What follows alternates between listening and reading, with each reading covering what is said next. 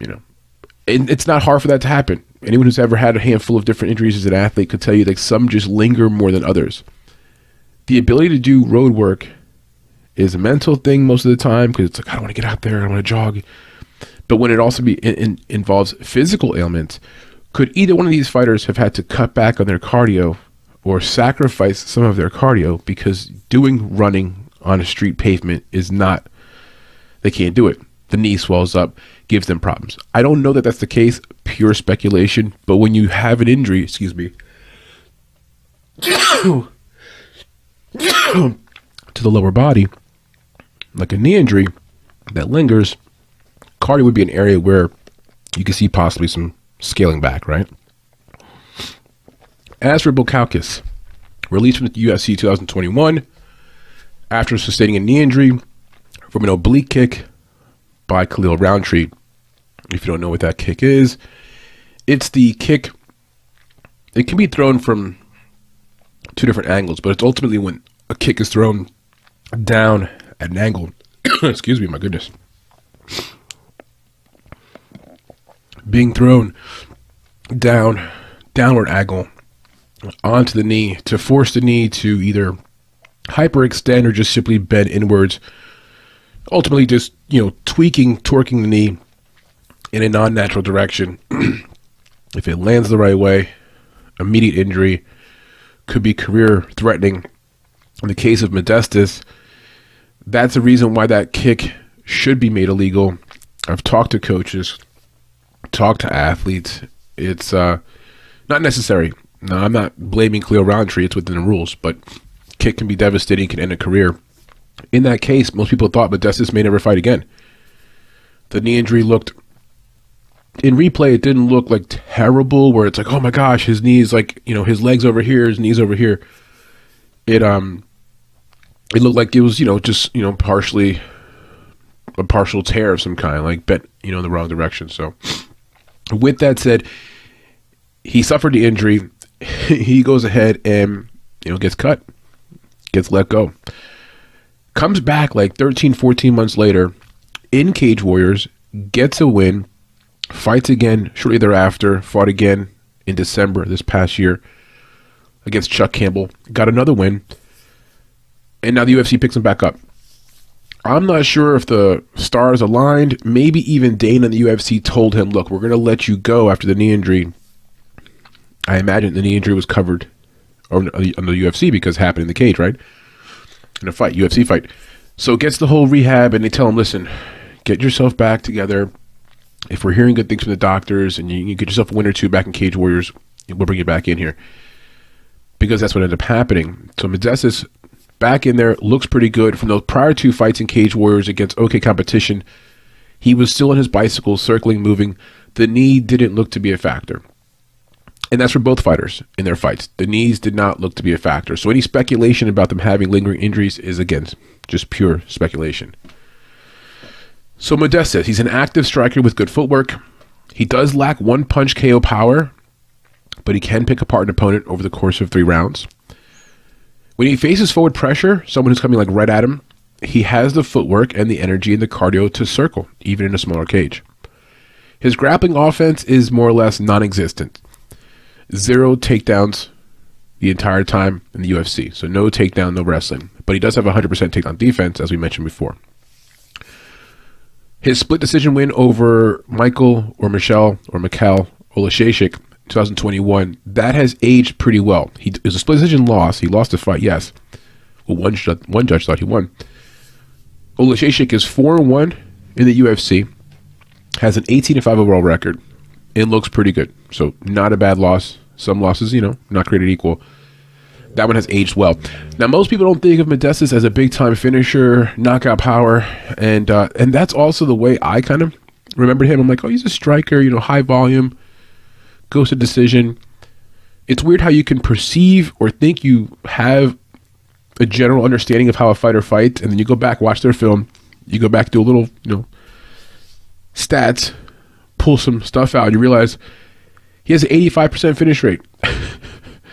Of his 13 wins, 11 of them by finish. So he clearly does have finishing ability. Maybe not one punch knockout ability, but he's got finishing ability.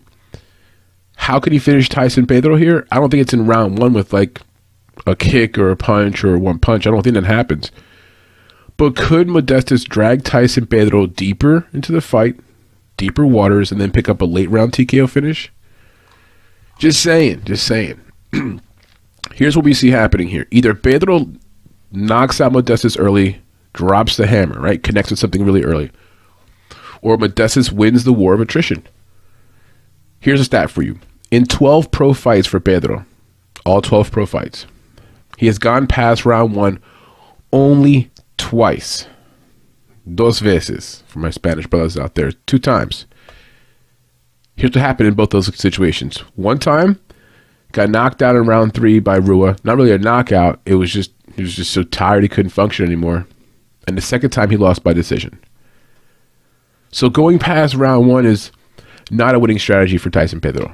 It's partially because of the cardio. Now, MMA math doesn't always work out. It's not always 100% bulletproof. But in some cases, the MMA math paints a picture. It gives us an idea. If you, for example, had bet on Tyson Pedro in his last fight to win in round 1, would that have made you like a rocket scientist? Last fight he wins in round 1 over Harry Hunsucker, TKO. Prior fight, round 1, leg kicks, Ike Villanueva, round 1. Going all the way back to his prior wins in like 2018, round 1. 2017, round 1. 16, round 1, round 1. He's never won a fight that does go beyond round 1. All his wins are in round 1 by a finish. So my point to you is sometimes looking at MMA math could be distorting. In this case, I think it paints a very, very clear picture. We have big concerns about Pedro beyond the first round. Okay, just want to triple down on that one. Modestas knows how to circle away from his opponent's power.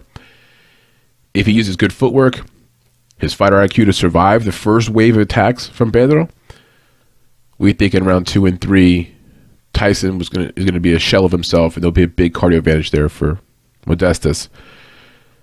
Now, our theory about this cardio and round 2, round 3 for Pedro, I know we're piling on here, and you can see obviously we're leaning towards Bukauskas. This all goes out the window, though. That whole fun theory I'm talking about of Bukauskas extending him, the shit hits the fan if Pedro just lands one hard-ass punch and clips Bukauskas. Bukauskas doesn't have an amazing chin, has been finished before, and Pedro's known for knocking people out, you know? So it needs to be considered, right? Modestas has been finished 3 times in round number 1, once in round 2. So he has been knocked out early in fights. And again, Pedro has the ability. The first round knockout prop for Tyson Pedro's not available yet. I looked it up, but it'll be on our radar. We're going to go with Modestas Bukauskas, though. 3rd round, TKO or submission. TKO because of Pedro just balling up. Submission because Pedro exposes his back or his neck. Bukauskas does a little bit of a club and sub type of thing. Again, we don't see Modestas hurting Tyson Pedro early on. It's going to have to happen later on. The bets we like for this fight are the fight knock with a distance is minus 305. That covers you both sides. We'll probably parlay that. And that's with a lot of confidence. I mean, think about it. If you like Tyson Pedro, you're not talking about decision, right? It's going to be him landing something sharp. He does have some submissions on his background, too. Matter of fact, he's got 5 submissions and 4 TKOs, so even more submissions on his resume than knockouts for Tyson Pedro. But anyway, that minus 305 covers you both sides, parlay with confidence. The under 2.5 at minus 225, love it as well. Maybe parlay that one. And one parlay the minus 305 and another one. And then Pedro into the distance is minus 140. This is a clear indication. The books, everyone is on this. Tyson Pedro, his likely path to victory is going to be some kind of a finish. That's not rocket science. The last prop, though, Modestas Bukauskas into the distance is plus 515. That's juicy. Maybe it moves around. These are early numbers coming out of, is that 5 dimes? It's either 5 dimes or Betway. So that's not available like on DraftKings yet or FanDuel or even like BetMGM.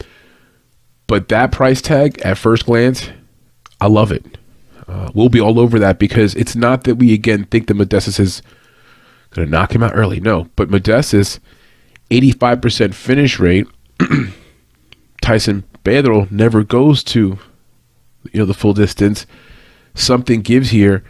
And again, if Modestas wins the fight by a TKO or a submission, it's going to be more so because of the gas tank of Tyson Pedro. So there's your breakdown, guys. Just one final thought on this fight. I did really lean towards Pedro pre-fight. There's a bit of hype behind him. He's tattoos, the lineage, the family, around good mixed martial arts, good trainers, good coaches, the whole nine. There's a lot to like. But this money line could be the potential, and that's what it's being, fluffed up at. So at plus money here, if we didn't even see the money line at first and just did an actual real breakdown and just evaluated the way we've done just now without the money line, we would have been thinking, maybe Pedro's a slight favorite because he's, got the hype and stuff, but slight favorite like around maybe 150, minus 150 to minus 170 range. At minus 240, I think you have to really consider a bet here on Modestas, and if you're going to do that, take it into the distance. There's no way in a normal circumstance, at least based upon their background, that Tyson Pedro goes the full distance. So that's your breakdown, guys. Super long. I apologize. Should be the last fight on the prelim card, though, so it'll be the main event in the prelim card, at least according to my current schedule. We'll see what happens. All right, guys. Moving on now, which should be, again, last fight in the main card. Prelim card, I mean. I apologize if it's not, but that's what we have now. All right, guys. Let's move on.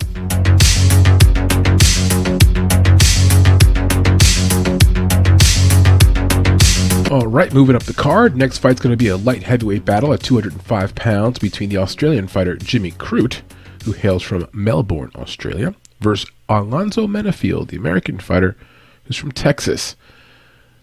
Get you the pick real quickly. We like Alonzo Menifield into the distance. That's our prediction. Now, Menifield is the underdog here at plus 170, so I believe into the distance is like plus 335 to plus 340. Great spot. Menifield's got a high finish rate. I think this fight is a pick'em. Either guy could win it. I think Crute's got the advantage in a few areas like wrestling, but when it comes to just standing and banging, I think either guy's got a chance here. And so we are on the side of Alonzo Menifield to go down there and spoil the parade for Jimmy Crute, who'll be fighting in his home country, right? As for the particulars, Jimmy Crute is 12-3 overall, 2-3 in his last 5 fights. He's 26 years old in 11 months, so about to be 27. A bit younger here by about 8 years. Younger than Menifield. And Crute is 6'2" in height, the 74-inch reach. He trains out of Greco and Stewie's house. As for Mr. Menifield, who goes by Atomic, he's 13-3 overall, 4-1 in his last 5 fights. Hails out of Texas, as we mentioned before, 35 years old, 6 foot in height, so giving up about 2 inches in height with a 76-inch reach, but he'll have the 2-inch reach advantage. Trains out of Fortis MMA, very well-known gym. A few more numbers in these two guys. Jimmy Crute is a right-handed fighter or orthodox stance fighter. 15 total boxing, mixed martial arts, amateur, total all his bouts combined 15. Average fight time 4 minutes 37 seconds. I am not a math wizard, but that is less than 5 minutes. So his average fight time is usually ending the fight in round 1, for better or for worse. Averages 4.33 strikes per minute, absorbs 2.67. Lands 4.87 takedowns per 15 minutes, or 4.87 takedowns per 3-round fight, sporting a 60% takedown defense. What does Crute do well? Good wrestler, high finish rate, 4 TKOs and 2 subs. His last 6 wins have all been finishes. Over that period, 4 TKOs and 2 subs, excuse me. Powerful right hand, nice lower leg kicks, positive striking ratio. Our concerns for him, fighter IQ, inconsistency, and durability. He is 2-3 in his last 5 fights. That's what we mean. That's what we mean when we say inconsistent. Granted, one of those fights he can be excused for. We'll talk about that. As for Menifield, he is also an orthodox stance fighter. 18 total bouts under his record. Average fight time 6 minutes and 12 seconds, going a little bit longer than Crute, going into round number 2. Averaging just under 4 strikes per minute, absorbing 3.24 per minute. Positive striking ratio. Not much wrestling, just under 1 takedown per fight with 85% takedown defense. What does Alonzo do well? Finish rate, 12 of his 13 wins are by finish. He'll have the reach advantage in this matchup. He's on a hot streak, 4-1 in his last 5 fights. Very durable. In 18 total fights, only been finished 1 time. Very athletic, very explosive. If you've never watched him before, never seen a picture of this guy or video of him, he is built like an NFL linebacker. Very strong. Jacked. Our main concern for Alonzo is simply the cardio. I want to preface this. He's gone a decision. Matter of fact, I think like 4 of his 7 UFC fights, he's gone a decision. So he can go to decision. He can even win by decision. That's how he beat William Knight. It's that his abilities after he gets tired start to wane. His ability to do things, that's where he starts to struggle later in the fight. And that's where I think Crute can have a window or windows of opportunity. So like Alonzo Menifield to win is at the distance. Regardless of who you like to win, consider this one. I think the best betting spots to this fight are not either side of the money line. They're going to be distance related. It would be shocking if this fight gets into like over 2.5 rounds, makes it the full distance. It would be shocking. It was also shocking when William Knight and my man Alonzo Menifield went to full decision. So it's happened before type of thing. But this matchup, I think the way Jimmy Crute fights, you combine that with the way Alonzo Menifield fights, your best bets are going to be distance related, which we'll talk about right at the very end here. For Mr. Menifield, he has an impressive physique, legit knockout power, in the midst of a nice hot streak, as we mentioned before. Only been finished 1 time in his pro career. And for an athlete with a strong physique, he has proven that he can go the distance. He's gone to decision in 4 of his 7 UFC fights. He does have the power to end fights with 1 punch. He's done it before. There's a handful of fights you could look up of him just cracking people with 1 punch. And Crute has been finished with 1 punch before. Matter of fact, pull up the Hill fight, Jamal Hill fight. Jamal just hit him with the same punch twice within a matter of about 45 seconds, and that was all she wrote. Menifield will have a reach advantage in this fight. I mean, 2 inches, not a huge deal, but he'll have that advantage. In terms of wrestling, though, Menifield's limited, and that's where things can get interesting because he doesn't have much wrestling offense. He's got good wrestling defense, 85%. Crute's definitely going to look to test him in that area. As for Crute, he'll be fighting on his home turf in front of family and friends, so he'll get the extra juices, hear the fans, instead of fighting, let's say, either abroad, enemy territory, or, God forbid, in the Apex, a very sterile environment. Crute is an excellent wrestler, and the numbers support that, averaging 3.9 takedowns per fight or per 15 minutes, 3.91 to be specific. So about 4 takedowns per fight. That's obviously over 1 takedown per round. Crute will be challenged. It'll be harder for him early on to take down Menifield. Let me put it this way. So he'll be best off trying to save some of his takedown attempts, I think, after the 1.5 round mark. Because early on, you've got Menifield with a full gas tank. He is very explosive. He is very dynamic. He's got 85% takedown defense. I think it'll be very difficult for Crute to take down Menifield later on. I think he wants to do that later in the fight. He's got good lower leg kicks. That's Crute. He has very powerful lower leg kicks. Now, if you remember a fight he had, I'm trying to think which one it was. It was whatever, 2 years ago or so. He injured his lower leg from a lower leg kick. And it was a weird injury. It wasn't the full snappage of the leg. It was just sort of like, it was like a dead leg. His ankle was kind of flopping. He wanted to keep fighting, but the fight was called. That was one of his last. He has 3 losses over his last 5 fights. That was one of them. So you can't really give him complete blame for that loss. It was a fluke leg thing. I think it was a nerve thing. So he popped right back from that. No big deal. But he also delivers very good lower leg kicks himself. The concerns we have for Crute are just strictly durability, fighter IQ, inconsistency. You watch him against Jamal Hill. That was a little over a year ago. He gets dropped. He pops right back up. He's trying to fight right away. He's dropped again. So we have, some concerns there. Now, are we saying he's chinny? No. I'm not suggesting he's chinny. I think Crute's a really tough dude. I mean, if he was American, we would refer to him like as as a good old white boy. Maybe even a redneck from like Oklahoma. It looks like he would fit in well there with his mullet that he's wearing there. Well, I don't know if he's got the mullet now. Nonetheless, we like Crute. He is a tough guy. He is someone that you could root for, and he can win this fight.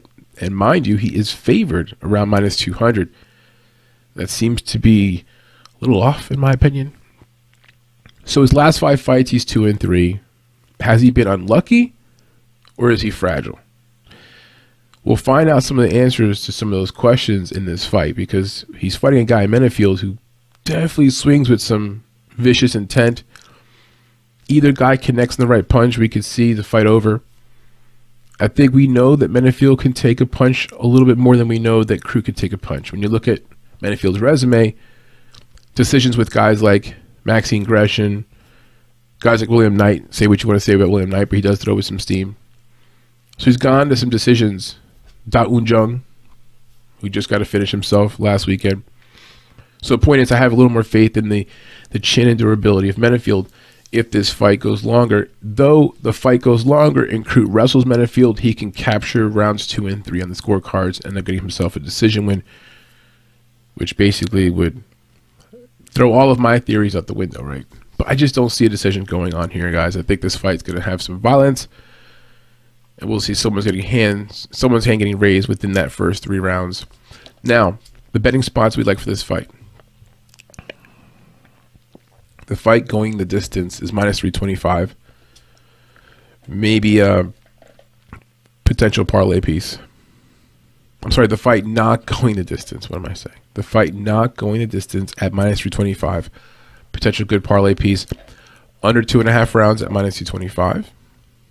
Fight doesn't start round 3. We don't have a price on that yet. Menifield into the distance is +260. That's what I meant before. I said +3 something. I think that's Menifield by KO is +3 something. But if you're going to play Menifield, just look at the track record. He has some decision wins. I just think in this matchup, it's more likely it's a finish. So for any kind of finish for Menifield, it's +260. Crute to win into the distance is lined at -110. We're not going to play it, but I'm going to highlight it for you because this to me is just a little marker. The books have a high level of confidence in Crute in this spot. You're talking about even money for any kind of finish for Crute. We just said that this gentleman here, Mr. Alonzo Menifield, is durable. He's only been finished 1 time in his career, and he's been to decision 4 of his 7 UFC fights. So whether win or lose, he still is capable of going the distance. I like Crute, but is Crute that much of a finisher? So, I don't know. The books maybe know something we don't know. They crunch the numbers. They're never wrong, right? I'm not going to play that spot. But interesting that line is priced at that -110 price tag. So, in any case, again, just to summarize, we are on Alonzo Menifield, the American, to come over and get the upset win. Who knows where the line's going to move from here? I think in the real world, it should move closer, right? I think Alonzo Menifield's got plenty of opportunity to win the fight. But who knows? Either way, we're going to make some plays in the distance of this fight. And we may not even get to the window when it comes to the money line. We may not even play it. And why do you have to? When you have so many opportunities with distance props that you feel so confident in. I learned that the other day, too, with what fight was that? It was the Rodriguez fight a few weeks ago where I forgot he was fighting, but he lost and he got knocked out by the other Brazilian.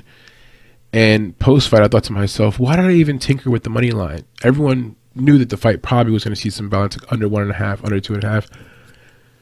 I'm going to take that angle with this fight. I'm not going to dabble with either side of the money line here when we know it comes down to 1 punch for either guy, and we're going to probably just see something happen into the distance. That's your breakdown, guys. Let's move on.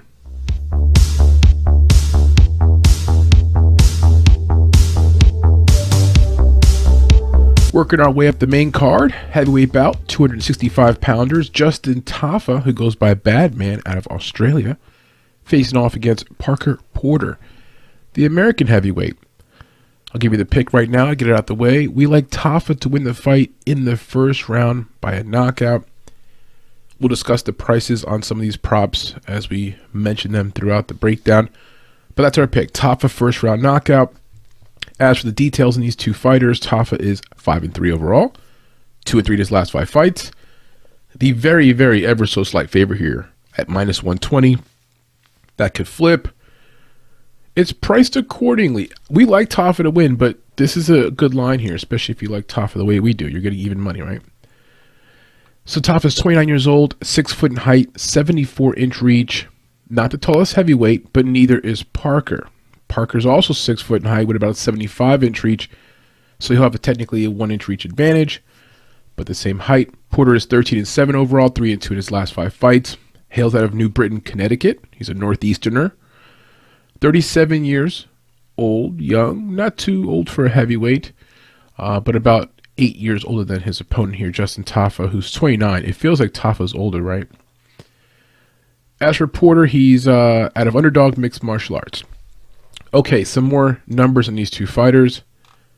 Let's talk about Mr. Tafa first. Southpaw. That's always an adjustment, right? He's had 9 total bouts in his career. That's the 1 amateur bout and 8 pro fights. Average fight time, 7 minutes, 12 seconds. Usually gets into round number 2. Lands about 5 strikes per minute, absorbing 5.94. Yes, that's bigger than the first number. It's a negative striking ratio. Not a good stat to have. Something he needs to improve upon if he plans to stick around the UFC for a while. For takedowns, none. Nil. No takedowns yet for Justin Tafa in the UFC, but does sport a 100% takedown defense. What's it like about Tafa? High finish rate. All of his finishes have been knockouts. He's a southpaw. What's to be concerned about? Inconsistent. Boxing defense isn't great. Obviously, negative striking ratio. All these heavyweights tend to slow down after round 1. But let me preface this with Justin. I feel like with Justin Tafa, he particularly slows down even more. So a little concerned about his cardio if we get into round 2 and 3. And then the last bit of concern for Tafa is the competition level. You know, he's fighting against, you know, like his biggest win, for example. The biggest win of his career is probably Harry Hunsucker or Juan Adams. You know what I mean? That's what we're dealing with. So Justin hasn't really been tested. And, well, I shouldn't say hasn't been tested. He's got some losses. He hasn't picked up a signature win just quite yet. As for Porter, he's a orthodox fighter, right-handed fighter, 20 total fights. Average fight time, 10 minutes, 19 seconds. Lands about 6.49 strikes per minute. Nice high volume, but absorbs 6.32. So what we could tell from both fighters is they're going to do some swinging, and they're going to eat some punches. So at some point, we probably see someone hit the deck, right? When the bodies hit the floor. For wrestling numbers on Porter, averaging 1.45 takedowns per 15 minutes, or about a takedown and a half per fight, with 50% takedown defense. What does Porter do well? He hangs in there. He's, you know, a guy he's not going to give up. He's got 3 wins in his last 4 fights. He's a gritty guy, blue collar. Not going to finish you, but he'll hang around. He's got pretty good experience. He has 20 total mixed martial arts fights compared to 8 for Tafa, so definitely more cage time. And then his claim to fame is he once fought John Jones. Yes, the John Jones. Way back 2008 in WCF, so prior to their UFC days. And it lasted all of 36 seconds. And Porter lost to Mr. John Jones. You know, John Jones is like 26-1, something like that. But at least he has the experience. He shared the cage, even though it was a brief period of time. He can always tell his friends and family, co-workers, I fought John Jones, you know. He's got that experience under his belt. I know I'm kind of making a joke of it, but seriously, he does have that experience. Now, the concerns for him, lacks a signature win, like we mentioned before. He's always a bit undersized, though in this matchup, he'll be about the same size, but he tends to be more of a bulkier, fire hydrant type of build. Durability is definitely a concern. He's been finishing 6 of his 7 losses, and he's been finishing the first round of like his last 3 losses, which are scattered over the last 2-3 years. And then he lacks finishing ability. So his 3 recent wins in the UFC were all decisions. A few more notes here. So Tafa by first round knockout is our prediction.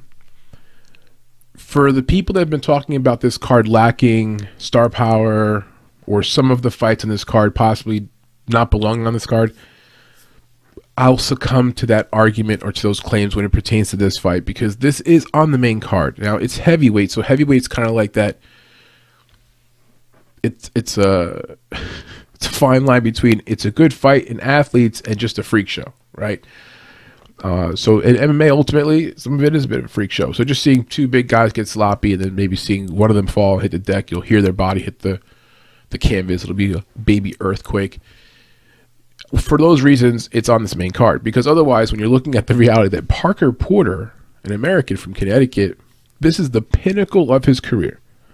My man's going all the way to Australia, traveling far away from home, has a shot to win, pay-per-view card, and he's on the main event. He's only a few fights off of the main card. And for Tafa, he's getting this fight. Why? Well, he's Australian. They needed to fill the card. He fits the bill. And probably the same thing for Porter. It's like they wanted Justin to have a fighter that he could probably beat. Porter fits the bill. I'm sure there was Chase Sherman. Some other guys were probably being considered as well. Nonetheless, we get this matchup, and I personal opinion, believe this would be better off on like a UFC Vegas card, fight night card, especially if it's main card. Like this, it should be on the prelim card if you're going to do it for a pay-per-view event of this magnitude, right? All that out the way, kind of got my prefaced my next few statements. We should see some fireworks. We could see a bit of a show and someone getting finished. Porter is not a very good hammer, but yeah, you know the rest of the statement, right? He's a damn good nail, and I believe Tafa is going to be the hammer, and Porter will be the nail. We mentioned Porter fought John Jones, has pretty good experience, has more time in the octagon. You could argue he's holding his own right now in his career, and his career is like a half glass full, half glass empty type situation where he is 3-1 in his last 4 fights. Then again, all 3 wins were, like Parisian and, lower level guys like that. And then they were all by decision. Hasn't had a finish in like 4 years since 2019. It's now 2023, right? So you could look at his up and downs different ways. If you just watch him fight, against weak competition, he has a chance. Against anything that's a step up, he's outside of his element. You know what I mean? Porter is 5-3 in his last 8 fights. Again, that looks good, right?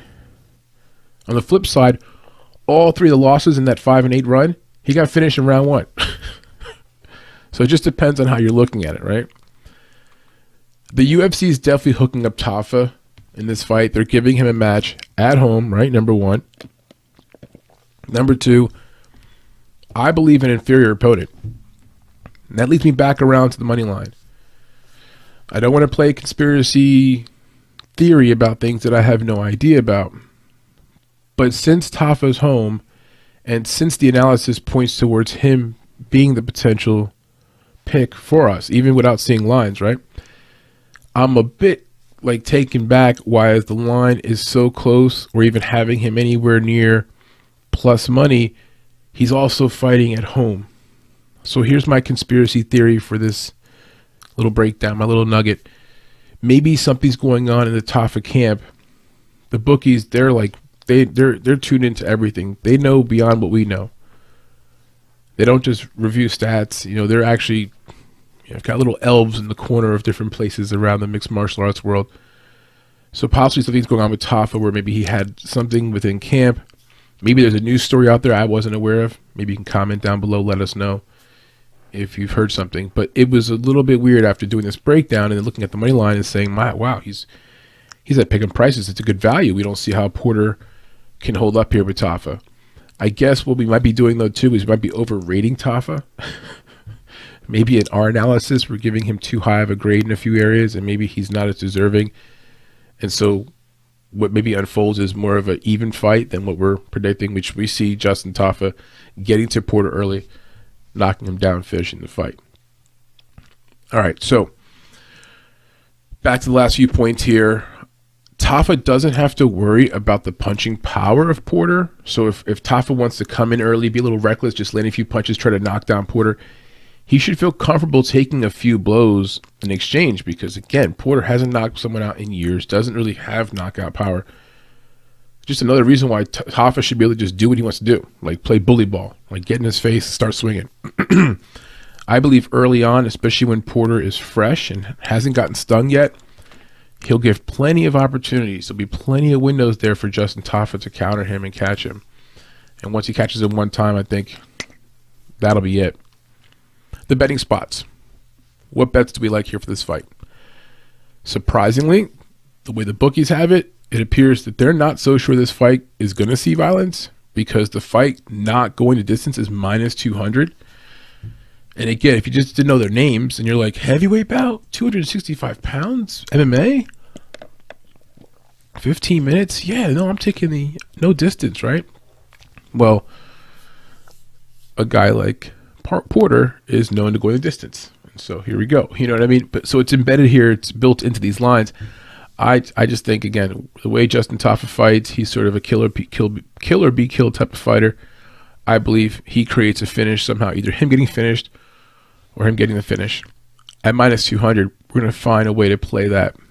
Maybe straight up, maybe parlay it too. A lot of confidence there. Under 2.5, minus 140. Whew. I mean, that's got a bullseye around it, because that's a great price tag. And once again, we just don't feel like this fight gets much deeper than, I mean, our prediction is round 1. But let's say we get into round 2. I think we don't finish round 2 either. So under 2.5 at minus 140, excellent. Tafa into the distance is plus 125. Okay.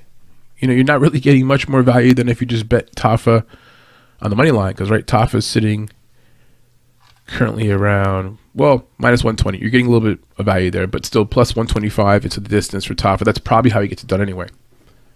Tafa by knockout, TKO, or DQ in round 1 is plus 350.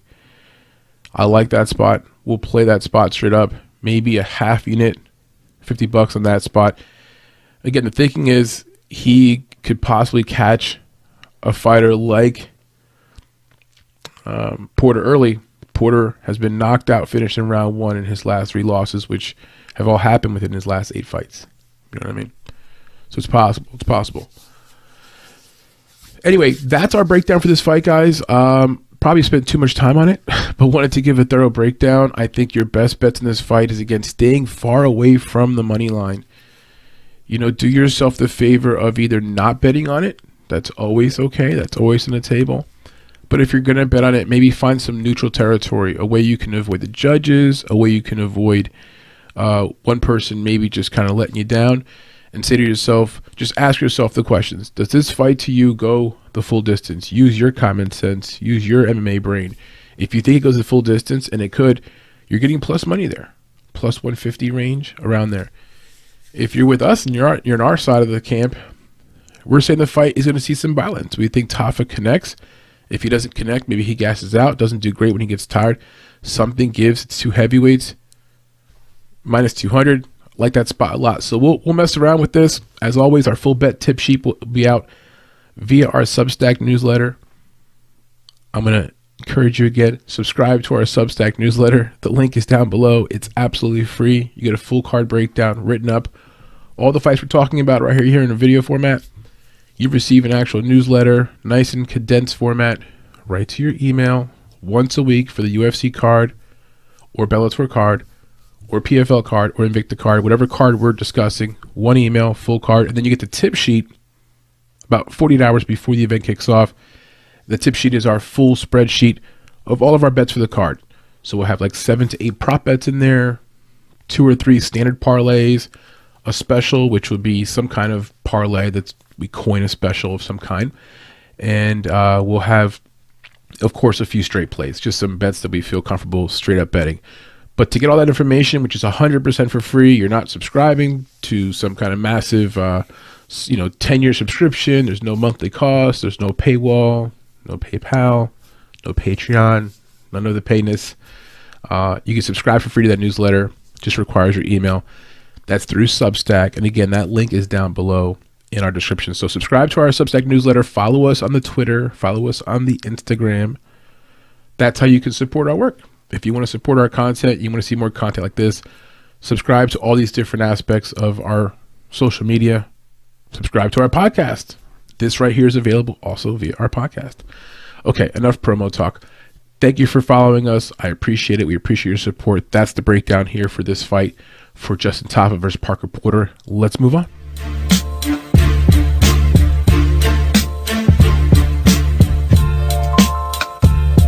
Next up, we have a welterweight bout, 170 pounders between Randy Brown, who goes by Rude Boy, versus Jack Della Maddalena. We like Maddalena to win the fight. Into the distance, most likely around 2, maybe around 3 type of thing. Randy Brown's a very good fighter. The money line, though, that's something else we'll talk about. Minus 300 for Maddalena, plus 250 for Randy Brown. Yeah, we like Maddalena, but it's a bit excessive. The one prop here that excited us was Randy Brown by decision. We'll talk about that at the very end, but that prop is priced. It's priced right, put it that way. Okay, as for the particulars in these two fighters, Randy Brown is 16-4 overall, 4-1 in his last 5 fights. The dog here, out of Queens, New York, 32 years old, 6'3" in height with a 78-inch reach, and he's out of Budokan Martial Arts Academy. As for Mr. Maddalena, 13-2 overall, on a 13-fight winning streak after starting his career 0-2. Right? Amazing. Not how you start, it's how you finish. Right? That's the phrase. He's the favorite here, about 3-1 favorite, out of Perth, Western Australia, and this fight is being held in Western Australia, Perth to be specific, because for us silly Americans over here, we're bad with geography. We think Australia is just one city or one place. Meanwhile, Australia is quite a big place. There's several time zones, and there's Eastern Australia, Western Australia, so on and so on. For Mr. Maddalena, he's 26 years old, 5'11", 73-inch reach. So the reach advantage significantly on the side of Randy Brown. Excuse me. He'll have a 5-inch reach advantage and roughly about a 4-inch height advantage. The height's one thing, okay, whatever, but the reach is a factor, and I think that's part of the recipe for success for Randy Brown. That's how he partially would win the fight, is working at range, using his jab. We'll talk more about that. A few more numbers in these two fighters. From Maddalena, he fights out of both stances. He'll go back and forth with ease. He's got 16 total fights on his resume. Average fight time about 6 minutes. Lands a whopping 8.45 strikes per minute. Very high volume. Then again, his fights don't go very long, so you imagine that volume would taper off if he went to longer fights. Absorbs 4.22, so very good ratio, like a 2-to-1 ratio in terms of him landing like 2 punches and then absorbing 1. Good takedown defense, 71% to be exact. Has no takedowns officially yet in his UFC run. What does he do well? High finish rate. 12 of his 13 wins have been by finish. Good footwork. Could move stances back and forth. Forward pressure. The high volume. 8.45 strikes per minute, right? You love all that. He's also fighting literally home court advantage, not just in Australia, but in the city that he's from. Our concerns for him, just two, only two that we could think of. Competition level, he's been mowing through the competition that's been in front of him, including the UFC competition. But Randy Brown, by far, will be his toughest opponent to date. The biggest win he's had thus far was against Ramazan Emeev. Okay fighter, decent record, but Emeev is, I don't think he's as good as Randy Brown. I think Randy Brown's going to be the biggest test for him. And then the second thing is, I remember putting my notes here, no risk it, no biscuit. By the way, all the notes that I'm reading from here for these breakdowns, these are available via Google Drive. And what I mean by that is if you go down to the description down below, you'll see a link to our Google Drive. We have shared folders there. And for every single one of the cards that we cover, they'll be the write-up in our newsletter. That's one thing. The video breakdown, which you're listening to right now. But to see our raw notes where you can actually see the fighter stats, like 8.45 strikes per minute, those type of things that we put all together in a WordPad or a Word document, excuse me, that's all available via our Google Drive, completely free. Whether you're a capper, just want to compare your notes, maybe you're just a fan, maybe you wanted to cap the fights this weekend, you just didn't get around to it, so you want to just get caught up. Those notes are pretty cool. Yeah, they're available on our Google Drive. The link's down below. It's free. You just click the link to the Google Drive. The share folders are right there. You're done. No paying, no subscribing, nothing like that. So no risk it, no biscuit. And what does that mean? What am I implying? What I'm saying is that Maddalena, if he gets into a stand-up, like trading in the phone booth type of scenario, he's not going to back up. Take a look at this guy's face. He's got a nose that, like a river. His nose is all over the place. He looks like he's been in a few fights. He looks like he could be a gangster. It's just sort of the face, how he looks. So my point is, if he gets into a trading battle, anything's possible. And Brown's a good striker, and he's got hands too. So I just hope we don't get into that area. But yeah, no risk it, no biscuit. All right, as for Mr. Randy Brown, real quickly, average fight time about 11 minutes, lands 4.38 strikes per minute, absorbs 3.25. Positive output, but not nearly the higher volume that we saw there for the numbers for Maddalena. 28 total fights for Randy Brown. He fights out of a right-handed stance, averages about a half a takedown per fight. Same stand-up takedown defense, 71% takedown defense, excuse me.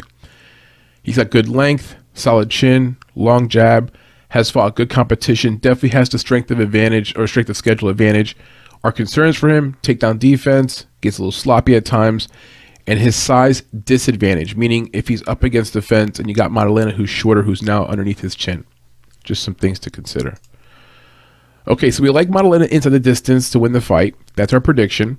This does have the potential to be one of the closest fights in the card and maybe even the best one where it does go late. We still see a finish, but it's late in round 3 where both guys are, pushing themselves to the limit.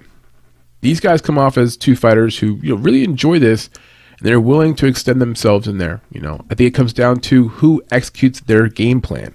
And we'll talk about the game plans here. For Randy Brown, he is a long-range sniper. Just look at the way he's built. He'll have the size advantage, right? He has a nice long jab. He turns, makes as much of his body get into that jab. So it's a nice long jab. He can hit you from a range where you can't hit him type of thing. He averages just about 4.5 strikes per minute while absorbing 3.25, a positive ratio, not very high volume. Again, he'll have a 4-inch height advantage and about a 4-inch reach advantage. Brown is going to be aware of the fact that Maddalena is coming to grapple a little bit, even stand-up grappling, because again, Maddalena doesn't have any takedowns yet in the UFC, but he does do a little grappling against the fence. He will take a takedown if it's there. For Brown, he knows he has to keep him off his hips, right? Defend. And it's going to be in the back of his mind. If he gets taken down, Brown can get back up, but it's something he's going to have to be mindful of. Brown should have the clear-cut striking advantage. He's going to touch his opponent from farther away. That's one thing. Nice combination, fluid hands. Jack Della, that is. Jack is more of a bruiser, like an old school boxer. Get you against the cage and start slugging you.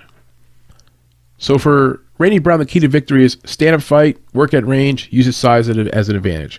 For Maddalena, big-time hot streak, right? 13 fights in a row. Guy looks like he's been in 13 street fights. You got to see the nose if you haven't seen him already. He can do the damage on the feet or on the ground. He needs to be mindful of the hooks, the power of Randy Brown. Randy Brown's a big guy. He definitely probably cuts weight to get down to this. He's a very tall man. 6'3" range, He carries power. He's got those long limbs where once he connects the right way, the right angle, the right physics, whatever, he can do the damage. So for Maddalena, his safest path to victory is scrape this fight to the ground or neutralize the distance by pushing Randy up against the fence, right? Pushing Randy Brown up against the fence, neutralize the distance advantage, and work in there and work tight. If he wants to stay at range, it's a battle he can win. Statistically, he's got the higher output, right? 8.45 strikes per minute, statistically. But Randy Brown, he hasn't fought a guy of this caliber yet. So I just would be concerned if he takes on the mindset of like a Kevin Holland. When Kevin Holland fought Wonder Boy not too long ago, Kevin Holland could have had some ground opportunities. He even gave up some where he, could have engaged on the ground or had a top position. But he took the position of the fan favorite. Like, I'm going to have a stand-up battle with Wonder Boy. We're going to go toe-to-toe like good old time's sake. And we're both veterans. And it's for the fans. And it's for the people. And God bless Kevin Holland. But his record has suffered accordingly. It also brought up memories of Nate Diaz. For those who may not have remembered that fight against Leon Edwards, Nate Diaz rocks Leon Edwards. It's late in the fight. There's not much time. And Nate Diaz is like, got you. No follow-up punches, just like, I got you. It takes a moment, absorbs the crowd. Everyone's like, oh my gosh, is he going to win this fight? Is he going to pull off an upset? My memory serves me correctly. I don't think that Nate threw another punch for like maybe another minute. So it's like there's moments where these fighters just become people. Does Maddalena have that moment where he's like, I'm in front of my friends. I'm literally in front of my friends. Like maybe some of his teachers in school, people he rode his bike with around the neighborhood might be in that stadium. This is being held in Perth. He's from Perth. Does that get him riled up in a bad way? Get him distracted? Comes in there, has a Nate Diaz moment, decides I want to stand and trade with Randy Brown. and find himself into either a close fight that shouldn't be close or just simply getting himself a loss. And that brings me to the betting spots. Okay, so, well, before I get to the betting spots, in summary, we do like Maddalena to win the fight inside the distance. The pace and pressure we feel like will be enough to break Brown at some point. And for Brown, the path to victory that's most likely is getting the fight to the scorecards, doing what he did against Khaos Williams. You know, it was close, split decision, but he eked it out. You can argue that a split decision here would be tough, considering it's in Maddalena's backyard. The betting spots. So here we go. The betting spots we like the most of this fight are the fight going over a round and a half. That's sitting at -185. The fight doesn't go the distance at -200. Maddalena into the distance at -140. So like all those spots. And then Brown by decision is +450. So I mentioned that earlier. That's a really good play because it's not that Maddalena can't get finished or Brown, lacks finishing power. I just feel as if, Maddalena to get finished, it's going to take a little bit, just the way that guy is. And for Randy, he goes to a handful of decisions. He's not known for being a big-time finisher. Does he hurt people? Yes. Can he finish people? Yeah. But last 3 fights, Jared Gordon, Khaos Williams, Francisco Trinaldo, all decisions. And had a split decision win there over Khaos Williams. So for him, he usually goes to the scorecards. Now, Maddalena, he's the one who typically doesn't go to the scorecards. He's the one who's usually finishing his fights. So his last 3 fights, all round 1 wins. Something has to give. Now, when you're fighting Ramazan Emeev and Danny Roberts and Pete Rodriguez and guys like that and getting round 1 finishes, you got to take it with a grain of salt. He fought Angelusa on Contender Series 2021, late 2021, so about a year and a half ago, got a win by decision over Lusa. Lusa's okay. So I'm just saying, we got to put it all in perspective. I think Randy Brown is a step over all those guys I just talked about. And so for that reason, I could see this fight getting into round 2, getting over the 1.5. And then for Randy Brown, I think his path to victory is finding a long distance fight, winning the marathon. It should be noted, Randy Brown does have finishing ability. Again, I just said he went to the decision last 3 fights, but he does have finishing ability.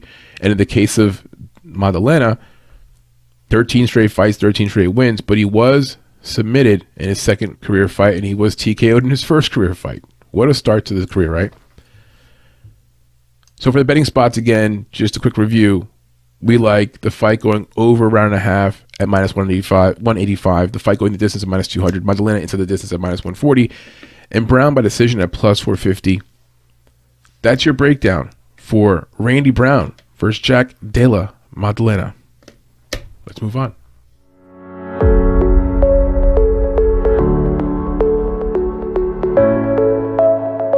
And we are up to the co-main event. It's going to be an interim title fight, featherweight division between Yair Rodriguez, who goes by El Pantera, versus Joshua Emmett, the American fighter. Not many American fighters on this card. So, Joshua, you're pulling the weight. You got to represent for the States, right, buddy? We'll give you our pick real quickly to get it out of the way for those who need to move on. Maybe you're rushing from one appointment to the next. We like Rodriguez to win the fight inside the distance. Full disclosure, we went back and forth. Our first read on this fight, we like Josh Emmett. And then kind of peeling back the layers, we found ourselves on the side of Rodriguez. We'll go through this with you, try to break it down, try to make sense for you on this fight. The money line bets are not as attractive for us, even though it's close to the money line. We like some of the prop bets more. We'll talk about those as we wrap this entire breakdown up for you. But again, we like Rodriguez to win the fight inside the distance. As for the numbers in these two guys, 14-3 for Rodriguez, 3-1-1 in his last 5 fights. He is out of Mexico, now based out of Chicago, Illinois, 30 years old, 5'11" in height with a 71-inch reach, and he trains out of VFS Academy. As for Mr. Emmett, 18-2 overall. He comes in with a 5-0 streak in his last 5 fights. Nice winning streak. From Sacramento, California, 37 years old, 11 months, about to be 38, so 8 years older than Yair Rodriguez. Not too old, but getting up there. And Emmett's got a 70-inch reach with a 5'7" or 5'6" height. So height-wise, about 5 inches for Yair Rodriguez. And then reach-wise, only 1 inch for Yair. So reach-wise, not much of a deal. A little bit of height there for Yair. Not sure how much that will play out as an advantage or not. And then for Joshua, he trains out of Team Alpha Male. A few more numbers in these two guys. Mr. Rodriguez is a southpaw. Average fight time, 13 minutes, 30 seconds. Lands just about 4.67 strikes per minute. Absorbs 4.12. Averages 0.83 takedowns per 15 minutes. Just about one takedown per fight. And I don't know of him as being a guy who's going to do much wrestling. Yair Rodriguez is a guy who fights in the feet. A lot of kicks, combinations, a lot of volume. And he has 62% takedown defense. Pretty good. He'll need it here. I don't see Josh doing a ton of wrestling. But he does have some wrestling in his background. So Emmett's a right-handed fighter, orthodox stance. 21 total bouts under his belt between amateur, pro, exhibition, all of them combined. Average fight time, 13 minutes, 10 seconds. Lands 4.28 strikes per minute, absorbs 4.29. So basically even output versus what's coming in versus what's going out. And that's never good, right? You don't want to be absorbing the same amount of punches you're delivering. You want to be above that ratio, right? Positive.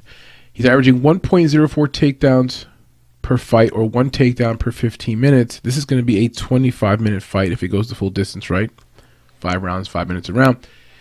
So we could see him get maybe 2 takedowns if he were to commit to something like that. I think that's his path to finding a few rounds is getting some grappling going, getting some wrestling, just changing things up, frustrating Yair, because for Yair, he wants to work on the feet. That's where he wants to operate. And for Josh Emmett, I think he's got an advantage there. Anyway, for Josh Emmett, takedown defense, 58%. Okay, let's get in here to our write-up on this breakdown. So Rodriguez by TKO in round 4 is the specific prediction. That's our specific. We're honing in now. Round 4. We see the fight going back and forth, and eventually a cut becomes the factor, because we're going to see some blood here. Win or lose, we're going to see maybe more blood hit the canvas in this fight than all the other fights in the entire card combined. Like, I'm not shitting you. Both these guys tend to fight with, I wouldn't say reckless abandon, more so in the case of Yair. With Josh, he just tends to cut open. He bled like a stuffed pig in his last fight with Kattar. So I do expect to see some blood. And I think at some point, we're going to have a doctor come in and stop the fight, and that's the reason why it's a TKO. I don't see it being somebody overwhelming the other one with punches or knocking them down or hurting them. They're both very durable. All right, so as for Emmett coming into this fight, looking for his 6th win in a row, and he has a path to win here. We just mentioned it before. We were first initial breakdown here. We actually liked him. It was after looking at everything that we kind of had a change of heart. But, if he gets some grappling going, if he mushes things up a little bit, if he uses his patience, works from the outside, works behind his jab, really nice jab, and then he's got a really powerful right hand. He also sits down that right hand, so if he lands it, it does some damage. The win over Kattar, impressive. He's coming in on a winning streak. So there's a lot of reasons why to like Josh Emmett.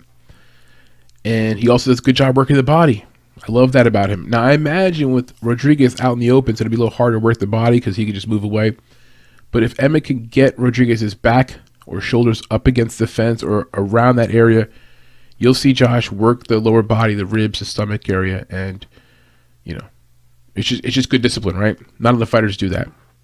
Now, Emmett does have a negative striking ratio, and Yair has times where he just will start pouring on, like, strikes. I'll give you an example. Round 1 against Max Holloway, he landed 60 strikes. Not throwing, landed. So even though his numbers are like whatever, he's landing, 4 or 5 strikes per minute according to his stats, his actual, what he can do in a short period of time if he decides to turn it on. And that could be a recipe for disaster with a fighter like Emmett, who's got a negative striking ratio, absorbing 4 and change per minute in terms of strikes. So just, putting it out there. He's also been in a split decision 3 times, Mr. Josh Emmett. He's been in decision 7 times in his last 11 fights, so a lot of decisions, not much of a finisher. But also within that 11 fights, he went to the split decision 3 times.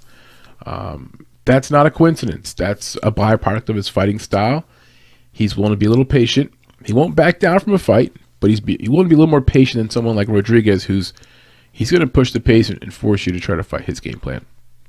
So if the fight were to go to decision, it's going to be close. 5 rounds. Typically with 5 rounds, and it's close, you're going to see like 3 completely different scorecards. I mean, it just makes sense. Not because it's bad judging, just because it's 5 rounds. Now for Rodriguez, a very exciting fighter. He fights with a bit of a chip on his shoulder. He comes into every fight kind of like me against the world mentality, right? His last fight against Brian Ortega, if you don't remember it, shoulder injury for Ortega very early on. It was just a fluke thing. No damage had been done. I felt bad for both fighters. You felt bad for Ortega. He had to bow out of a fight where it was just a fluke shoulder injury. For Yair Rodriguez, you know, he's out for blood. He wants to fight. He's a guy who, it seems like he enjoys the madness of being in the cage and actually fighting. So he was left with, you know, his appetite, you know, just not quite satisfied. Now he's back in there. A chance to fight for the title now, so even bigger stakes. Anyway, that was the fight against Ortega. We mentioned before, when he fought Max Holloway, first round, landed 60 strikes in 1 round. Leg kicks can be crippling. Like, I feel like when he kicks someone, I think he's kicking them too hard, meaning like he's gonna like hurt his own leg. And he probably does do some damage to his own legs. That's just the kind of the way he fights. But kicks with, reckless abandon. Will kick outside lower leg kicks, inside lower leg kicks. He had Max Holloway dancing at times on his feet because he's trying to avoid the kicks. Now, Yair has a showmanship about him. If you haven't heard his interviews or heard him talk, he's a showman. He's not a jerk about it. He's not doing stuff like disrespectful to the other fighter. I mean, he's a guy who likes to be behind the camera. He's multilingual, speaks good English, speaks Spanish, so on and so on. In the cage during fights, he'll do things at times to, you know, get the people going. And it's a live crowd, pay-per-view, co-main event. Neither fighter is from Australia, so we have a neutral fan base. You know, could his, you know, just his jiving and what he does, could that propel the crowd, get them going? They're going to be hyped either way, but, you know, just the way he carries himself. So Yair has this sort of spunk, swagger, if I could use that word, or style, or just sort of charisma about him. I expect to see that if the fight gets late, you know, he's bleeding, Emmett's bleeding, you know, it's all going to be this like Rocky movie type of scene, and he thrives in that. Okay, so he enjoys that. And it comes off as confidence.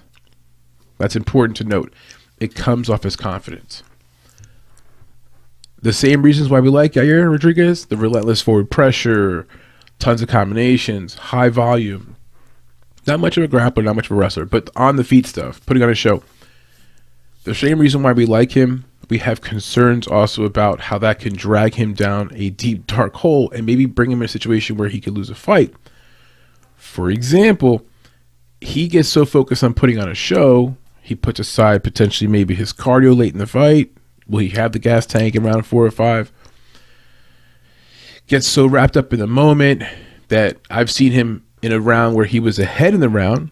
Example, he fought Max Holloway, lost the fight by decision, but in round 1, a round that he may have won or lost, I don't know, early in the round, he's winning the round. He's ahead. He's landing nicer combinations. And it's like, it's not enough. It's like he just keeps engaging. Well, now Holloway tags him with a few punches. Evens out things. Next thing you know, you see Yair's bleeding. And I'm like, you know, you didn't have to do all that in round 1. You had yourself, you know, you could have paced things. So there's no like pacing with him. There's pace and pressure, yeah, as in putting the pressure on his opponent. But the same reasons you love the confidence and this, you know, Mexican pride. He's from Mexico, and he's got this like warrior mentality, that the spirit of those former boxers like Julio Cesar Chavez and the likes of those kind of warriors, that mentality where they really do enjoy this a little more than the average fighter. He's got that. But could that drag him to a place where it's like he's doing things that are out of character, putting himself in a bad position? Emmett staying calm. Emmett doesn't win this fight because he comes in there and fights Yair's game. No. Emmett doesn't go in there and overrun him with volume and push him back and land a bunch of nice clean combinations and kick a bunch of lower leg kicks. No. Emmett wins this fight by picking here and there, landing one or two big punches, putting some cut damage on the face of Yair, frustrating Yair, getting that 1.5, 2 takedowns over the course of the 5 rounds, right? Averaging 1 takedown per 3 rounds. And just get to these greasy scorecards. Now, who knows? What would the audience be like? Will the audience be pro-US? Will they be pro-Mexico? I don't know. It's Australia, mate. I have no idea. That was a terrible accent. Try, but I tried. Back to this breakdown here. Yeah, we started off on the side of Emmett, and we ended up, coming full circle. So it's pay-per-view. For a ratings perspective, you love fighters like Yair. He's going to give you your money's worth. He's going to throw a lot of punches. He has a high absorption rate, right? And then my man over here, Emmett, has a negative striking ratio. If you put that together with the high output at times of Yair, we're going to see a lot of punches landed. We are going to see damage to the face. We're going to see bleeding. There will be blood, as I said. There will be blood. This fight could play out several ways. We can expect it to be a competitive fight, at least for the first 2-3 rounds, no matter how the actual final outcome is. So the first, let's say half, like, you're watching a basketball game or a football game, the first half. So the first 2.5 rounds of this fight, we're expecting it to look close. We've had some moments. We're starting to see the facial damage. Halfway point. After that, I think championship rounds are going to be determined, or outcomes in those rounds will be determined by the war of attrition. What does the war of attrition mean? The war of attrition means whoever is surviving, this battle. That could be a little bit cardio, but facial damage, cuts, little injuries, 5 rounds, 25 minutes, you start banging long enough, fingers, things start to pile up. So the war of attrition. You want to think Yair is enough of a madman that it's like you're going to have to sort of drag him out of there. So maybe he's got this mental little bit of an edge. But Josh Emmett is like a soldier, man. Looks like a soldier. He's a guy. He's in the same fight. He's in the same business, the hurt business, right?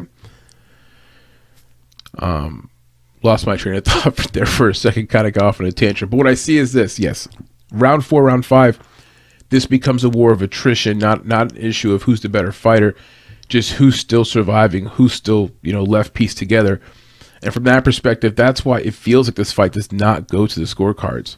We'll talk about those lines in a second, because when you look at the fight initially, you're like, oh, these are two guys that, smaller weight, whatever, athletic.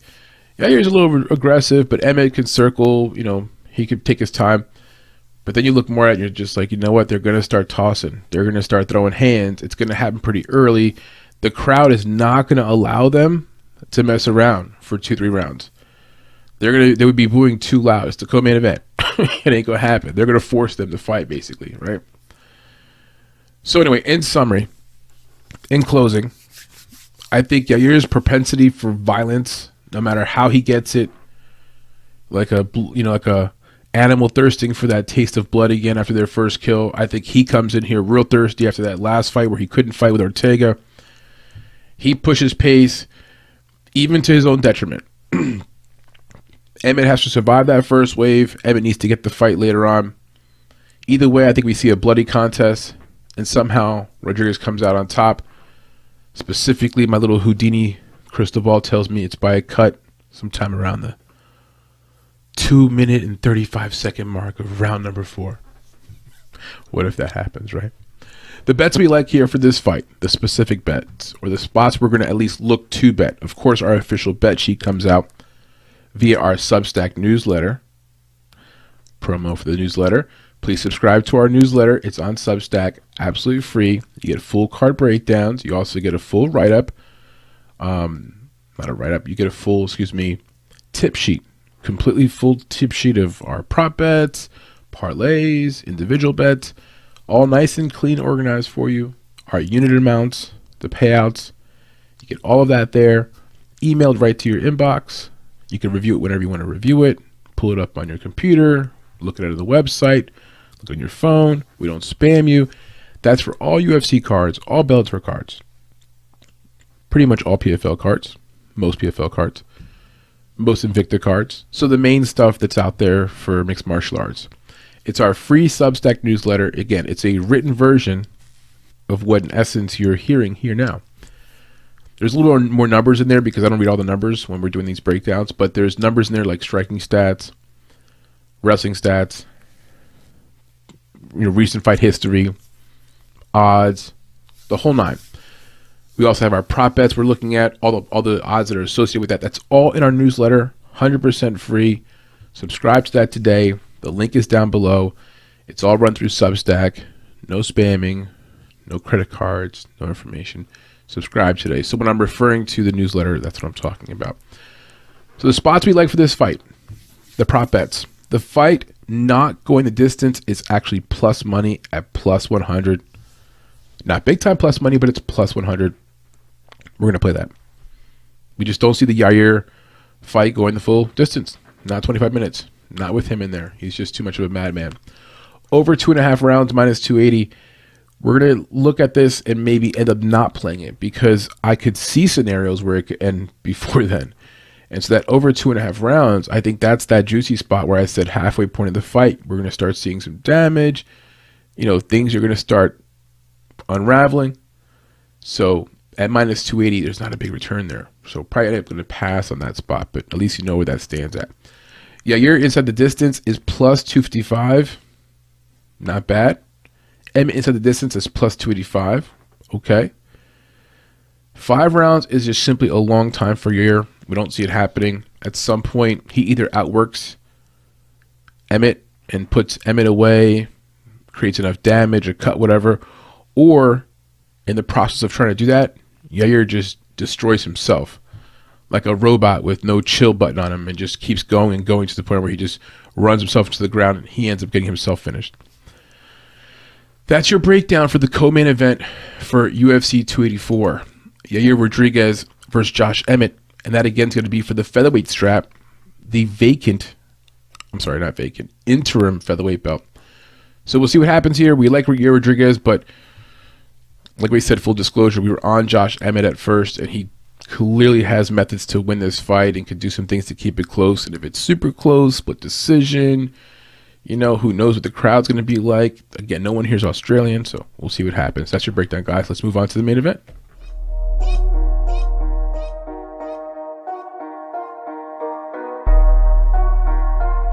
And here we are at the main event.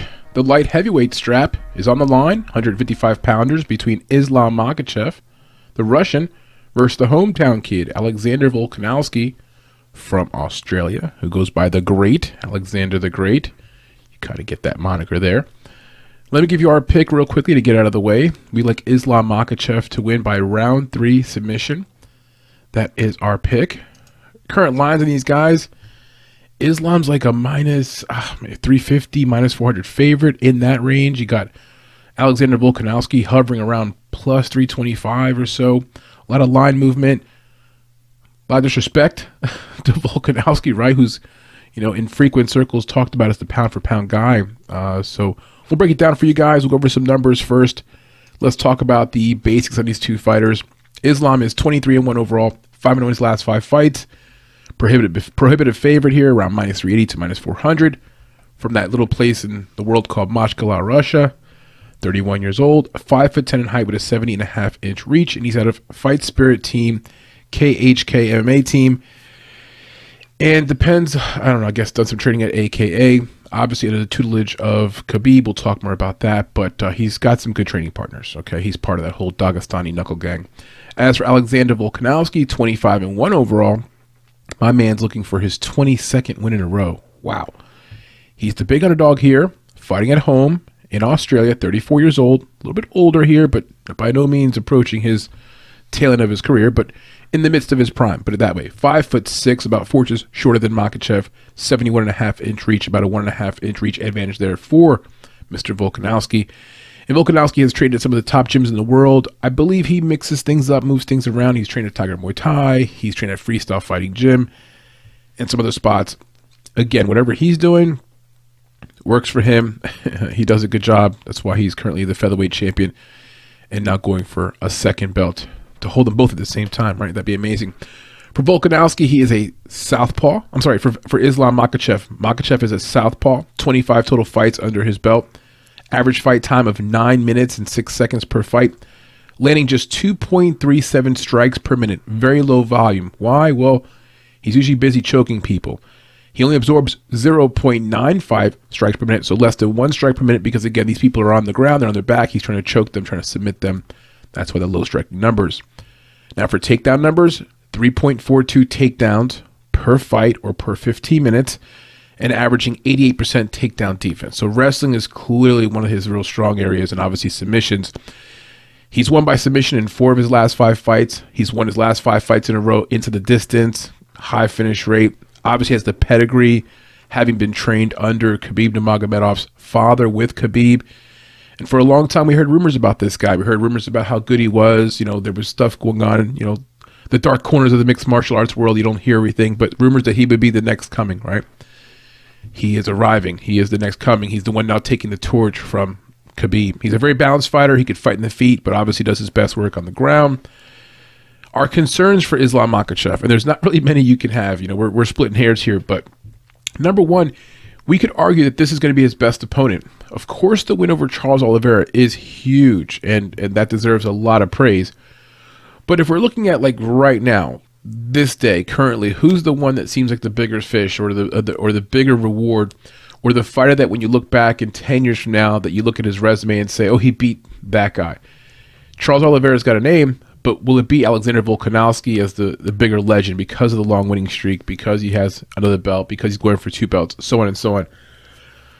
So from that standpoint, I do think this is a little bit bigger of a mountain to climb for Islam. Now, earning the belt the first time, getting over that hump, that's a big one. He beat, you know, obviously Oliveira, very impressive. This was a different mountain to climb. Volkanovski is the pound-for-pound best fighter by some people's interpretation. He currently has a belt in another division. He's on the cusp of doing something historic here. Also fighting in his home country of Australia. So we could make good arguments that this is the best opponent that Islam has ever faced and the most challenging of circumstances, right? No more Khabib in the corner. What does that mean? Well, that means the final days, final hours, final minutes of preparation, even in the locker room.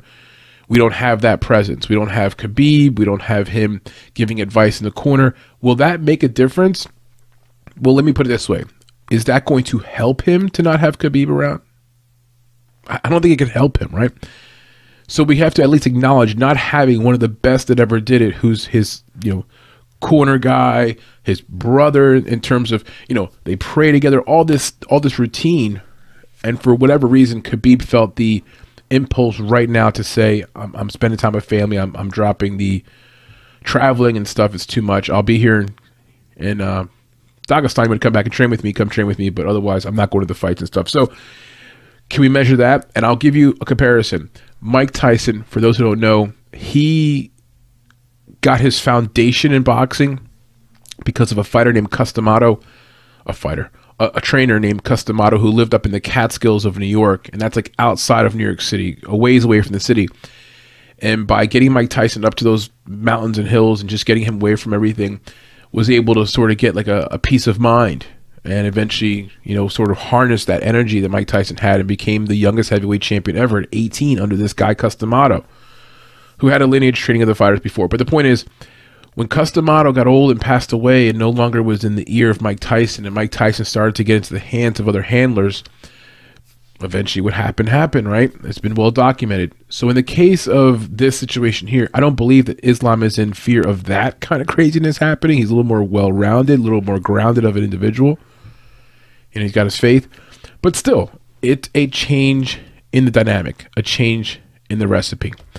The one blemish he has in his career is the one loss he had where he got knocked out. This is back in like 2016 or something like that. But I want to go back, if you don't mind with me. Let's go way back, 2016, so roughly about 7 years ago, okay? He loses in round 1 to a gentleman named Adriano Martins. Who's Adriano Martins, you ask? Who is this gentleman? I'm going to talk about this gentleman on this weekend's Midnight MMA show, because there's sometimes you come across these weird things and you're like, what the hell? Well, okay, Martins knocks out Islam Makhachev in 2016 at UFC 192 in round one, mind you. Dominant performance, right? Where do their career paths go from there? Well, for Islam, we do kind of know what happened, right? Pretty obvious. He goes undefeated from that standpoint, from that point in time, wins 11 straight fights, earns the title last fight against Charles Oliveira, and now is defending the title in UFC 284 against Volkanovski. That's where his career has gone since then. What happened to Adriano Martins? My man hasn't won a fight since then. He's got 0-5-1 since that time. He got cut by the UFC 2 fights later in like 2017. So about a year later, 2 fights later, he gets cut, goes to a smaller promotion, never wins another fight. Last fight was in 2021. Go figure, man. That night when he had just beaten Islam, we didn't know Islam was going to become who he is. But in that moment, you're like, which career is going in the better direction? And look at that. One more thing about Islam. I know I'm splitting hairs here. How will he look in round 4 or 5? We know what Volkanovski looks like. He's been there. How will Islam respond? Could that be a problem for him later on, getting tired? For Volkanovski, landing 6.79 strikes per minute, high output, high volume, only absorbing 3.53. Love the ratio. Averaging 1.71 takedowns per 15 minutes with 73% takedown defense. Those are solid numbers, and he'll need some of that takedown defense because you know Islam will be fishing for takedowns. Volkanovski average fight time, let's check this out. Average fight time, 16 minutes and 50 seconds. That's incredible. That's because of all the 4 and 5 round fights this guy's been through. So he's been those championship rounds, and he's averaging over 3 rounds per fight. What's to like about Alexander? His winning streak, looking for his 22nd win in a row. He has big wins over pretty good fighters, Ortega, Jose Aldo, Max Holloway 3 times. His cardio checks out, been to late rounds, fought championship rounds plenty of time. Very durable. When I say durable, I'm talking about Ortega almost choking him out, and this man just somehow fighting the submission off that guillotine, which is burned in your head. This man defines durability. And then fighter IQ, Volkanovski can make adjustments throughout the fight. His ability to make in-fight adjustments is key. High fighter IQ. He does what it takes to win fights. My concerns for Volkanovski, finishing ability, that could be better. He's not an amazing finisher. 8 of his last 11 fights have gone to decision. And then now I'm splitting hairs here. I'm just going to put this little theory out there for you. When I looked at his Tapology and history, I kind of forgot. And I was like, wait a second. Before the Max Holloway trilogy, mind you, 3 fights with Max Holloway, Volkanovski wasn't really on the map. And so I concluded, as I think you'll agree with me on this one, that Volkanovski gets put on the map because of the trilogy with Max Holloway and the fight with Ortega, and then that cements his current status as pound for pound, going for 2 titles, very active, so on and so on. And I say all this because if Holloway had gotten one of those split decisions, which it was a split decision loss for him, or if Holloway had won those fights, would Holloway be in that classification?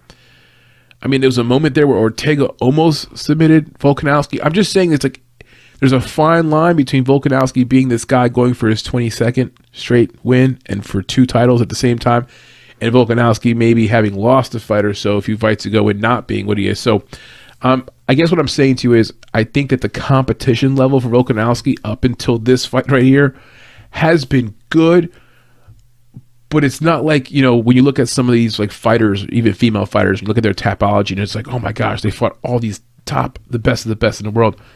You don't really see that with Volkanovski. He has fought some good fighters, but I'm just saying I think maybe, you know, people think he's fought maybe better people than you might think.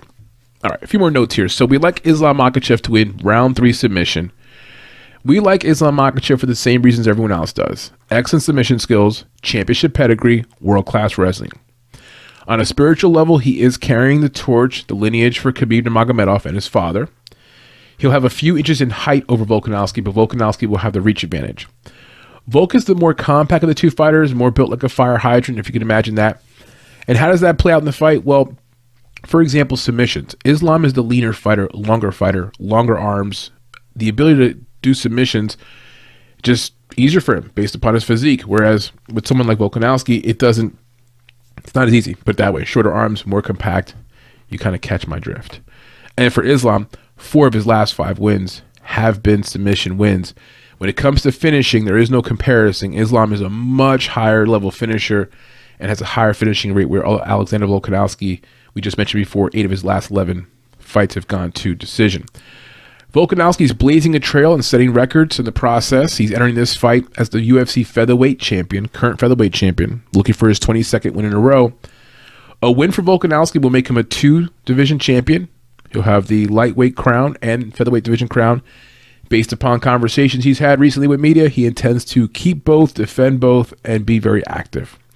He also mentioned that he's getting to a point in his career where it's sort of like get busy now, because he feels like in a few years, maybe as he gets older, he's going to have to slow down and take less fights. So for now, he wants to be busy. What else do I have here, Mr. Volkanovski?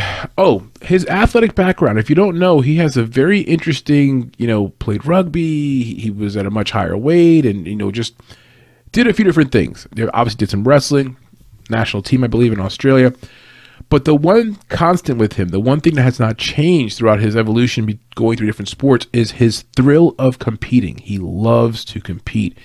He feeds on it. You could sense it when he talks. He's a man who's committed to his craft.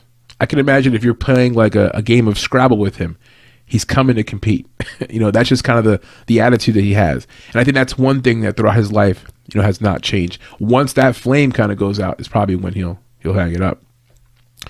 But one of the reasons why he's so active is because of that, because that desire to compete. So when he says, I'm going to hold on to 2 belts, keep them both, and be active, I believe it. Now, think about this. If you're the UFC, you have a win-win situation. Islam wins, you're fine. The featherweight crown still stays in Volkanovski's hands. Both of them are still champions, all is well. Big-time pay-per-view event. Everyone wins, right? But don't think for a second that Volkanovski winning would be bad for the UFC. They would have their bona fide, pound for pound, universally accepted, their man. They'll do a rematch in like 6, 7, 8 months, or maybe early next year. It'll be all hyped up. It'll be huge. Volkanovski maybe loses the rematch, but still gets the belt for a half a year or so as a 2-division champ. Whatever they do with it, they can market the hell out of this guy. He's likable. He speaks well. People like his story. I think he's very blue collar. Like, he doesn't have the perfect size. He's a little bit shorter, whatever else. His wife's kind of tall. So I think Volkanovski speaks to the average man. And when it comes to marketing, I don't mean to get all like political on you guys, but like marketing a Russian fighter in a sport that's got a lot of Russians, with a harsher accent, and he's, Muslim and stuff, versus the Volkanovski, hey mate, like from down under, and like having that whole vibe, and he's like all cool and stuff, and so I'm just putting it all out there. I think if he were to win, it's great. If Islam wins, it's great. I think it's a win-win situation, right? Now for Volkanovski, a win puts him, catapults him into the conversation of GOAT, best of all time, one of the few that ever held 2 titles at the same time. So I could see it. It wouldn't be bad for UFC. And if you could take the fight till round 4 and 5, where we really haven't seen Islam have to function, fatigue makes a coward of us all, as they say in sports. All right, let me wrap this up here. The betting spots that we like for this main event fight. The fight not to the distance is -200. I know Volkanovski goes a distance. It's part of his thing. And maybe it goes a distance. It could happen. I have a prop bet for that too. But it just seems to me like, you give these guys 25 minutes, someone's going to get hurt. And it feels like that's plenty enough time for Islam to find a submission at some point. Even though, again, we've seen, of course, Volkanovski defend submissions. So -200 for the fight not going to decision. Under 4.5 rounds is -165. Islam Makhachev by submission, is +150. That'll be a popular play. And obviously the books know at +150 it's not a ton of value. Volkanovski by decision is +600. Definitely got to consider this. 8 of his last 11 fights, 8 of his last 11 wins by decision. He's fighting a guy maybe that's the best opponent he's ever fought, right? So if Volkanovski wins this fight, I don't see him maybe finishing Makhachev, but maybe doing enough in a few rounds. Which brings me to the last prop. Sprinkle the split decision prop. It's main event. It's Australia. If a round is close, the crowd's going to go bananas for Volkanovski. The roaring, the atmosphere, the energy, So a close decision could be in the works. And if that happens, we got to split. I'm just saying, I'm going to sprinkle those props on both sides for both fighters for a split decision. Now, if it goes, the way that I think it'll go, I think Islam wins. I think it's a submission. But I'm just painting another picture for you. We cannot forget. We mustn't forget this fight's being held in Volkanovski's backyard in Australia. Final fight of the night. There's going to be mayhem. The beers will be flowing. A Volkanovski win would set the place ablaze. Ablaze, right? So just keep that in mind. That's our breakdown for the main event, guys. Thanks for joining us. And we'll move on to the outro video. Just a summary of all our picks, get you all up to speed on everyone from the beginning to the end, and give you a few promo spots before we let you go. All right, let's move on. All right, ladies and gentlemen, this brings us to the end of the episode. We want to thank you for joining us for this breakdown of UFC 284, Makhachev versus Volkanovski, coming up this Saturday in Australia. Here's your quick picks. We like Islam Makhachev for the main event to win, Yair Rodriguez to win, Jack Della Maddalena to win, Justin Tafa to win, Alonzo Menafield to win as an underdog. We also like Modestas Bukalkas as another underdog to win, Joshua Culibao to win, Clayton Rodriguez to win, Jamie Malarkey to win, but Francisco Prado is impressive, though we still like Malarkey. Jack Jenkins, a lot of confidence in him to win, Luma Lukbume to win, Blake Biller to win as another underdog, and then Zubaria Tukov to win his fight. Those are your quick picks for UFC 284. We do a Substack newsletter. It's available. It's free. The link's down below. Consider subscribing, because here's what you get with that. A full card breakdown every single week. Written format. Arrives like on Tuesday, Wednesday of the week. Full card breakdown. All nice and written up for you. Arrives in your email. Second thing you get is a tip sheet, our full tip sheet for all the bets we're placing for every single UFC, Bellator, PFL, Invicta card. So you'll get like 2-3 emails a week from us with exactly the information I'm telling you. No spamming, no advertisements, none of that horse hockey. Pretty simple, straightforward. So go below, click the link for our Substack link there, subscribe to our Substack newsletter. They have an app, you get on your phone, the whole nine. That's number one. Number two, subscribe to this channel if you want more of this content. Follow us on Twitter and follow us on Instagram, where you can get more information about our picks, what's going on, news, interviews. So how can you help this channel? I just kind of gave you the format, right? Just liking, subscribing. There's no paywall here. There's nothing behind a paywall. We don't have a Patreon account. Maybe down the road in the future when we grow and we're at that point. But for now, how can you help us? Like, subscribe, share, follow our socials, leave some comments. Thank you again for joining us. This is your full card breakdown for UFC 284 coming up this weekend. Enjoy the fights, and we'll see you guys soon. Deuces.